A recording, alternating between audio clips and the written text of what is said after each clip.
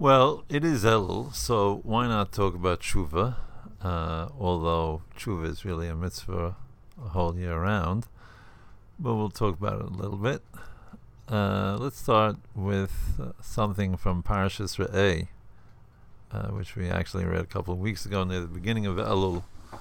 And there, Kadosh Baruch Hu, the Blessed Holy One, tells us, "See, Re'eh, that I have placed before you life and death, and choose life."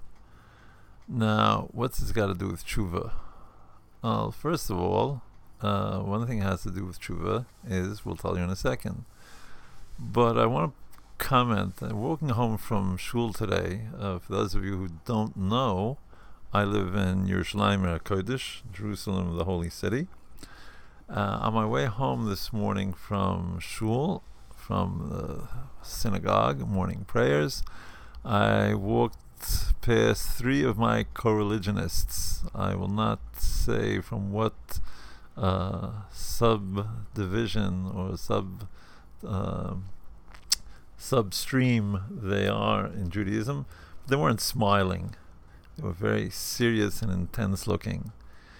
And I thought to myself, well, if they would learn a little more of Rabbi Nachman's teaching, it might already have seeped into their minds and hearts that tshuva is best done, not only, but best done from a position and perspective of simcha, of happiness and joy.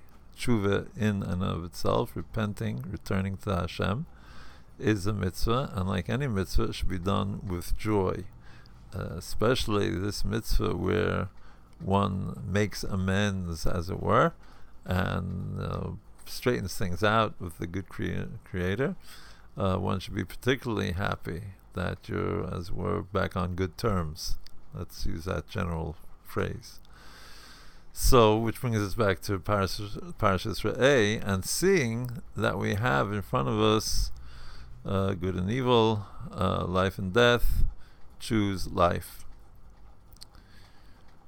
So, most of our approach to tshuva is turning around and looking behind what we did. The first step of doing tshuva is to re'eh, to see, right, to have some smarts, some foresight. Izeu chacham haroya es hanoiled, who is wise, one who sees, one who foresees what's going to be, not necessarily predictions, but one who thinks about outcomes and consequences. And that's really the first part of tshuva. The first part of tshuva is to not have to have anything to do tshuva for, is to think ahead, and when you consider your options, choose life, choose what's the best possible option going forward, which of course is part of the tshuva. You look back and say, wow, I really blew it.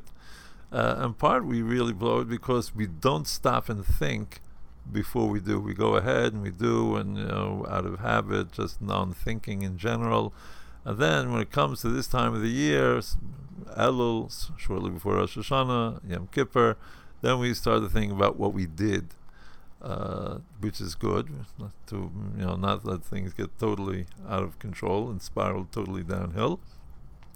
But really, it's better to re'eh, to see and to look and to consider before you act, before you speak, and sometimes to think even before you think of what the options are and what the consequences will be from your choices. That's the real seeing and choosing life that we really ought to be doing.